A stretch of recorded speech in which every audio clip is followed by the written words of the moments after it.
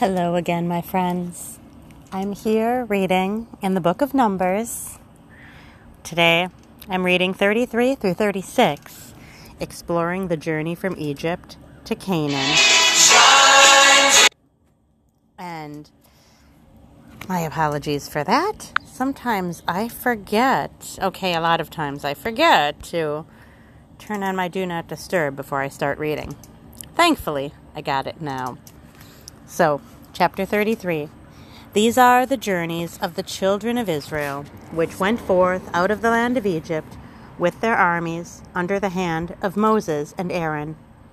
And Moses wrote their goings out according to their journeys by the commandment of the Lord. And these are their journeys according to their goings out.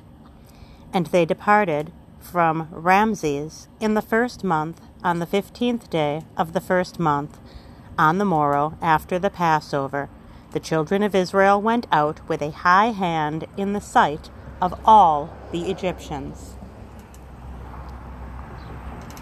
For the Egyptians buried all their firstborn, which the Lord had smitten among them. Upon their gods also the Lord executed judgments. And the children of Israel removed from Ramses, and pitched in Succoth. And they departed from Succoth, and pitched in Etham, which is in the edge of the wilderness. And they removed from Etham, and turned again unto Pi-hahiroth, which is before Baal-zephon, and they pitched before Migdol. And they departed from before Pi-hahiroth, and passed through the midst of the sea into the wilderness, and went 3 days' journey in the wilderness of Etham, and pitched in Marah. And they removed from Marah, and came unto Elim. And in Elam were 12 fountains of water, and 70 palm trees, and they pitched there. And they removed from Elim, and encamped by the Red Sea. And they removed from the Red Sea, and encamped in the wilderness of Zin. And they took their journey out of the wilderness of Zin, and encamped in Dophkah. And they departed from Dophkah, and encamped in Alush. And they removed from Alush, and encamped at Rephidim, where was no water for the people to drink. And they departed from Rephidim, and pitched in the wilderness of Sinai. And they removed from the desert of Sinai, and pitched at Kibroth Hattaavah. And they departed from Kibroth Hattaavah, and encamped at Hazeroth. And they departed from Hazeroth, and pitched in Rithmah. And they departed from Rithmah, and pitched at Ramon Perez. And they departed from Ramon Perez, and pitched in Libnah. And they removed from Libnah, and pitched at Rissah.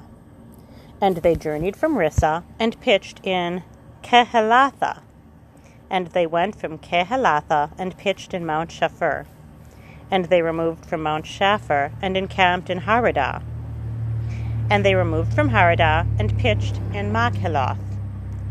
And they removed from Makheloth, and encamped at Tahath. And they departed from Tahath, and pitched at Tara. And they removed from Tara, and pitched in Mithkah. And they went from Mithkah, and pitched in Hashmonah. And they departed from Hashmonah, and encamped at Moseroth. And they departed from Moseroth, and pitched in Bene-Jacan. And they removed from Bene-Jacan, and encamped at Hor-Haggidgad. And they went from Hor-Haggidgad, and pitched in Jotbatha. And they removed from Jotbatha, and encamped at Ebrona. And they departed from Ebrona, and encamped at Ezion-Gaber. And they removed from Ezion-Gaber, and pitched in the wilderness of Zin, which is Kadesh. And they removed from Kadesh, and pitched in Mount Hor, in the edge of the land of Edom. And Aaron the priest went up into Mount Hor at the commandment of the Lord, and died there, in the 40th year after the children of Israel were come out of the land of Egypt, in the first day of the 5th month.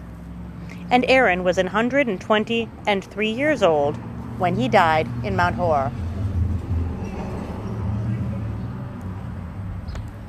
And King Arad the Canaanite, which dwelt in the south, in the land of Canaan, heard of the coming of the children of Israel. And they departed from Mount Hor, and pitched in Zalmonah. And they departed from Zalmonah, and pitched in Punon. And they departed from Punon, and pitched in Oboth. And they departed from Oboth, and pitched in Abarim, in the border of Moab. And they departed from Aim, and pitched in Dibon-Gad. And they removed from Dibon-Gad, and encamped in Almon-Diblathaim. And they removed from Almon-Diblathaim, and pitched in the mountains of Abarim before Nebo. And they departed from the mountains of Abarim, and pitched in the plains of Moab, by Jordan, near Jericho. And they pitched by Jordan from Beth Jeshimoth, even unto Abel Shittim, in the plains of Moab. And the Lord spake unto Moses in the plains of Moab, by Jordan, near Jericho, saying, Speak unto the children of Israel, and say unto them, When ye are passed over Jordan into the land of Canaan, then ye shall drive out all the inhabitants of the land from before you, and destroy all their pictures, and destroy all their molten images, and quite pluck down all their high places. And ye shall dispossess the inhabitants of the land, and dwell therein. For I have given you the land to possess it. And ye shall divide the land by lot for an inheritance among your families. And to the more ye shall give the more inheritance, and to the fewer ye shall give the lesser inheritance.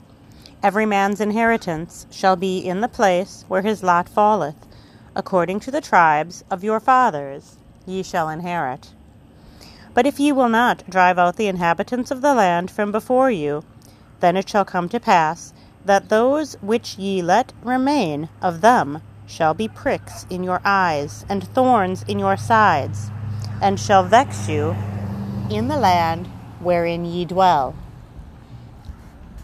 Moreover, it shall come to pass that I shall do unto you as I thought to do unto them. So if the Israelites fail to drive out completely the wicked Canaanites and destroy their idolatrous worship centers, God will cause those Canaanites to give them trouble. He will judge them. Likewise, if our church today, if we as believers tolerate sin in our midst, if we're willing to compromise a little here and a little there in regards to what God tells us we are to be doing, there will be trouble and destruction and death. These things will come on the church. God will leave. His Spirit will be removed from those who choose not to completely live for Him. I think we see that so much right now. With all the trouble in the world, all the rioting, all the protests, all the violence, God, I feel like, has removed His hand from so many situations and so many places. And I think of how He says, if my people will humble themselves and pray and seek my face and turn from their wicked ways. And I just pray that we will see that come to pass, that we will see more people turn to the Lord in all of this trouble. Okay, we're going to move on to chapter 34. And the Lord spake unto Moses, saying, Command the children of Israel, and say unto them, When ye come into the land of Canaan, this is the land that shall fall unto you for an inheritance, even the land of Canaan, with the coasts thereof. Then your south quarter shall be from the wilderness of Zin, along by the coast of Edom, and your south border shall be the utmost coast of the salt sea eastward. And your border shall turn from the south to the ascent of Akrabim, and pass on to Zin, and the going forth thereof shall be from the south to Kadesh Barnea, and shall go on to Hazar Adar, and pass on to Asmon. And the border shall fetch a compass from Asmon unto the river of Egypt, and the goings out of it shall be at the sea. And as for the western border, you shall even have the great sea for a border. This shall be your west border. And this shall be your north border. From the great sea ye shall point out for you Mount Hor. From Mount Hor ye shall point out your border unto the entrance of Hamath, and the goings forth of the border shall be to Zedad. And the border shall go on to Ziphron, and the goings out of it shall be at Hazar Enan. This shall be your north border. And ye shall point out your east border from Hazar Enan to Shepham. And the coast shall go down from Shepham to Riblah on the east side of Ain. And the border shall descend and shall reach unto the side of the sea of Chinnereth eastward. And the border shall go down to Jordan, and the goings out of it shall be at the salt sea. This shall be your land, with the coasts thereof round about. And Moses commanded the children of Israel, saying, This is the land which ye shall inherit by lot, which the Lord commanded to give unto the 9 tribes, and to the half-tribe. For the tribe of the children of Reuben, according to the house of their fathers, and the tribe of the children of Gad, according to the house of their fathers, have received their inheritance, and half the tribe of Manasseh have received their inheritance. The 2 tribes and the half-tribe have received their inheritance on this side Jordan, near Jericho eastward, toward the sun rising.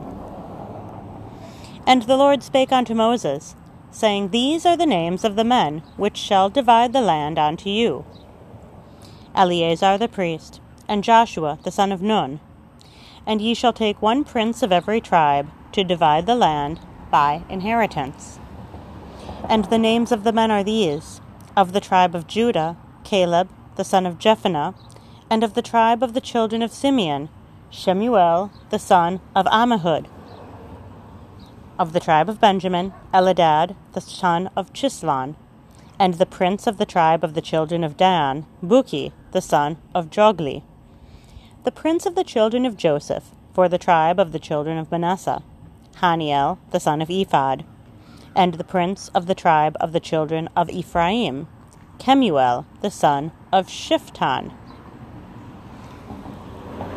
and the prince of the tribe of the children of Zebulun, Elizaphan the son of Parnach; and the prince of the tribe of the children of Issachar, Paltiel the son of Azan; and the prince of the tribe of the children of Asher, Ahihud the son of Shelomi; and the prince of the tribe of the children of Naphtali, Pedahel the son of Ammihud. These are they whom the Lord commanded to divide the inheritance unto the children of Israel in the land of Canaan. And now we're moving into the cities for the Levites. And the Lord spake unto Moses in the plains of Moab, by Jordan, near Jericho, saying, Command the children of Israel that they give unto the Levites of the inheritance of their possession cities to dwell in. And ye shall give also unto the Levites suburbs for the cities round about them. And the cities shall they have to dwell in, and the suburbs of them shall be for their cattle, and for their goods, and for all their beasts. And the suburbs of the cities which ye shall give unto the Levites shall reach from the wall of the city and outward 1,000 cubits round about. And ye shall measure from without the city on the east side 2,000 cubits, and on the south side 2,000 cubits, and on the west side 2,000 cubits, and on the north side 2,000 cubits. And the city shall be in the midst. This shall be to them the suburbs of the cities. And among the cities which ye shall give unto the Levites, there shall be 6 cities for refuge, which ye shall appoint for the manslayer, that he may flee thither. And to them ye shall add 42 cities.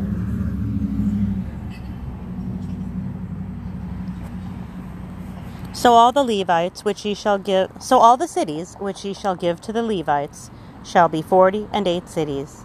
Them shall ye give with their suburbs. And the cities which ye shall give shall be of the possession of the children of Israel. From them that have many ye shall give many, but from them that have few ye shall give few. Every one shall give of his cities unto the Levites according to his inheritance which he inheriteth. So the cities for refuge, these were established to guarantee fair trial for someone who caused the death of an Israelite. Interesting, right? If witnesses established that the death was a willful murder, the person was sent to his or her village for execution by the victim's goel, which was a kinsman redeemer, also the blood avenger. If they established that the death was accidental, then the person could stay in the city of refuge until the death of the high priest. So it's kind of interesting how they were established to provide protection for someone who committed a crime. But instead of thinking evil of the crime right away, they wanted to protect them until they could fairly determine the intent of what happened. And then, of course, the individual would either be put to death, or they could remain in the city until the death of the high priest, and then they could return safely to their home. Okay, we're going to pick up in 35, verse 9.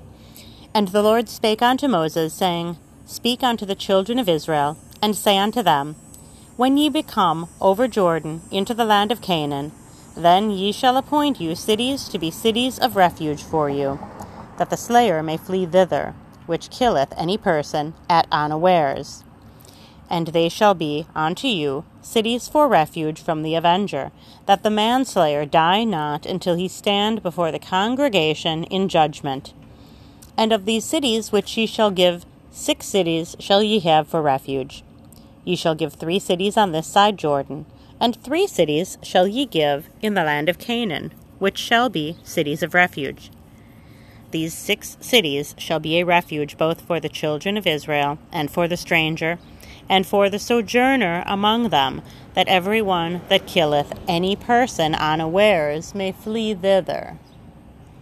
And if he smite him with an instrument of iron, so that he die, he is a murderer. The murderer shall surely be put to death. And if he smite him with throwing a stone, wherewith he may die, and he die, he is a murderer. The murderer shall surely be put to death. Or if he smite him with a hand weapon of wood, wherewith he may die, and he die, he is a murderer, and the murderer shall surely be put to death. The revenger of blood himself shall slay the murderer. When he meeteth him, he shall slay him. But if he thrust him of hatred, or hurl at him by laying of weight, that he die, or in enmity smite him with his hand that he die, he that smote him shall surely be put to death, for he is a murderer. The revenger of blood shall slay the murderer when he meeteth him. But if he thrust him suddenly, without enmity, or have cast upon him anything without laying of weight, or with any stone wherewith a man may die, seeing him not, and cast it upon him that he die, and was not his enemy, neither sought he his harm, then the congregation shall judge between the slayer and the revenger of blood, according to these judgments. And the congregation shall deliver the slayer out of the hand of the revenger of blood, and the congregation shall restore him to the city of his refuge, whither he was fled, and he shall abide in it unto the death of the high priest, which was anointed with the holy oil. But if the slayer shall at any time come without the border of the city of his refuge, whither he was fled, and the revenger of blood find him without the border of the city of his refuge, and the revenger blood kill the slayer, he shall not be guilty of blood, because he should have remained in the city of his refuge until the death of the high priest. But after the death of the high priest, the slayer shall return into the land of his possession. So these things shall be for a statute of judgment unto you throughout your generations in all your dwellings. Whoso killeth any person, the murderer shall be put to death by the mouth of witnesses. But one witness shall not testify against any person to cause him to die. Moreover, ye shall take no satisfaction for the life of a murderer, which is guilty of death, but he shall be surely put to death. And ye shall take no satisfaction for him that is fled to the city of his refuge, that he should come again to dwell in the land until the death of the priest. So ye shall not pollute the land wherein ye are, for blood it defileth the land, and the land cannot be cleansed of the blood that is shed therein, but by the blood of him that shed it. Defile not therefore the land which ye shall inhabit, wherein I dwell, for I the Lord dwell among the children of Israel. To fail to put a murderer to death, it pollutes and defiles the land. What they mean by pollute is that the failure to avenge the death of an innocent person would cause God to withdraw his presence, his blessing, and his help from the land.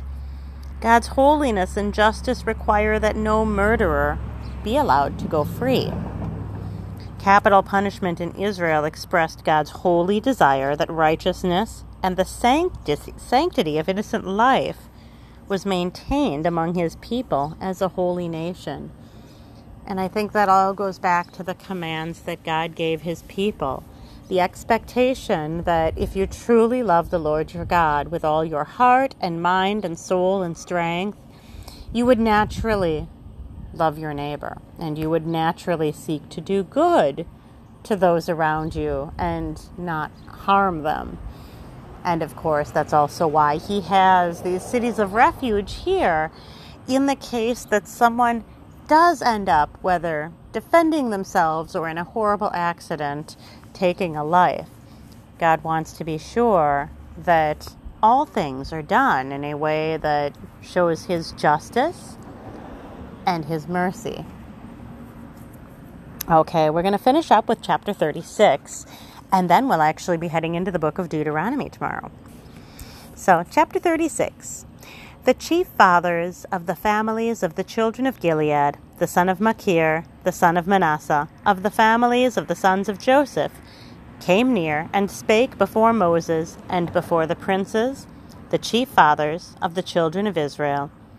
And they said, The Lord commanded my Lord to give the land for an inheritance by lot to the children of Israel. And my Lord was commanded by the Lord to give the inheritance of Zelophehad, our brother, unto his daughters. And if they be married to any of the sons of the other tribes of the children of Israel, then shall their inheritance be taken from the inheritance of our fathers, and shall be put to the inheritance of the tribe whereunto they are received. So shall it be taken from the lot of our inheritance. And when the Jubilee of the children of Israel shall be, then shall their inheritance be put unto the inheritance of the tribe whereunto they are received. So shall their inheritance be taken away from the inheritance of the tribe of our fathers. And Moses commanded the children of Israel, according to the word of the Lord. Just got a plane going overhead, nice and loud there. It's funny how I come out here to read, and it's always so quiet. And within moments of getting into a good reading groove, all of a sudden there's so much noise out here. Okay, we're going to pick up in verse 5. And Moses commanded the children of Israel according to the word of the Lord, saying, The tribe of the sons of Joseph hath said well, This is the thing which the Lord doth command concerning the daughters of Zelophehad, saying, Let them marry to whom they think best. Only to the family of the tribe of their fathers shall they marry. So shall not the inheritance of the children of Israel remove from tribe to tribe.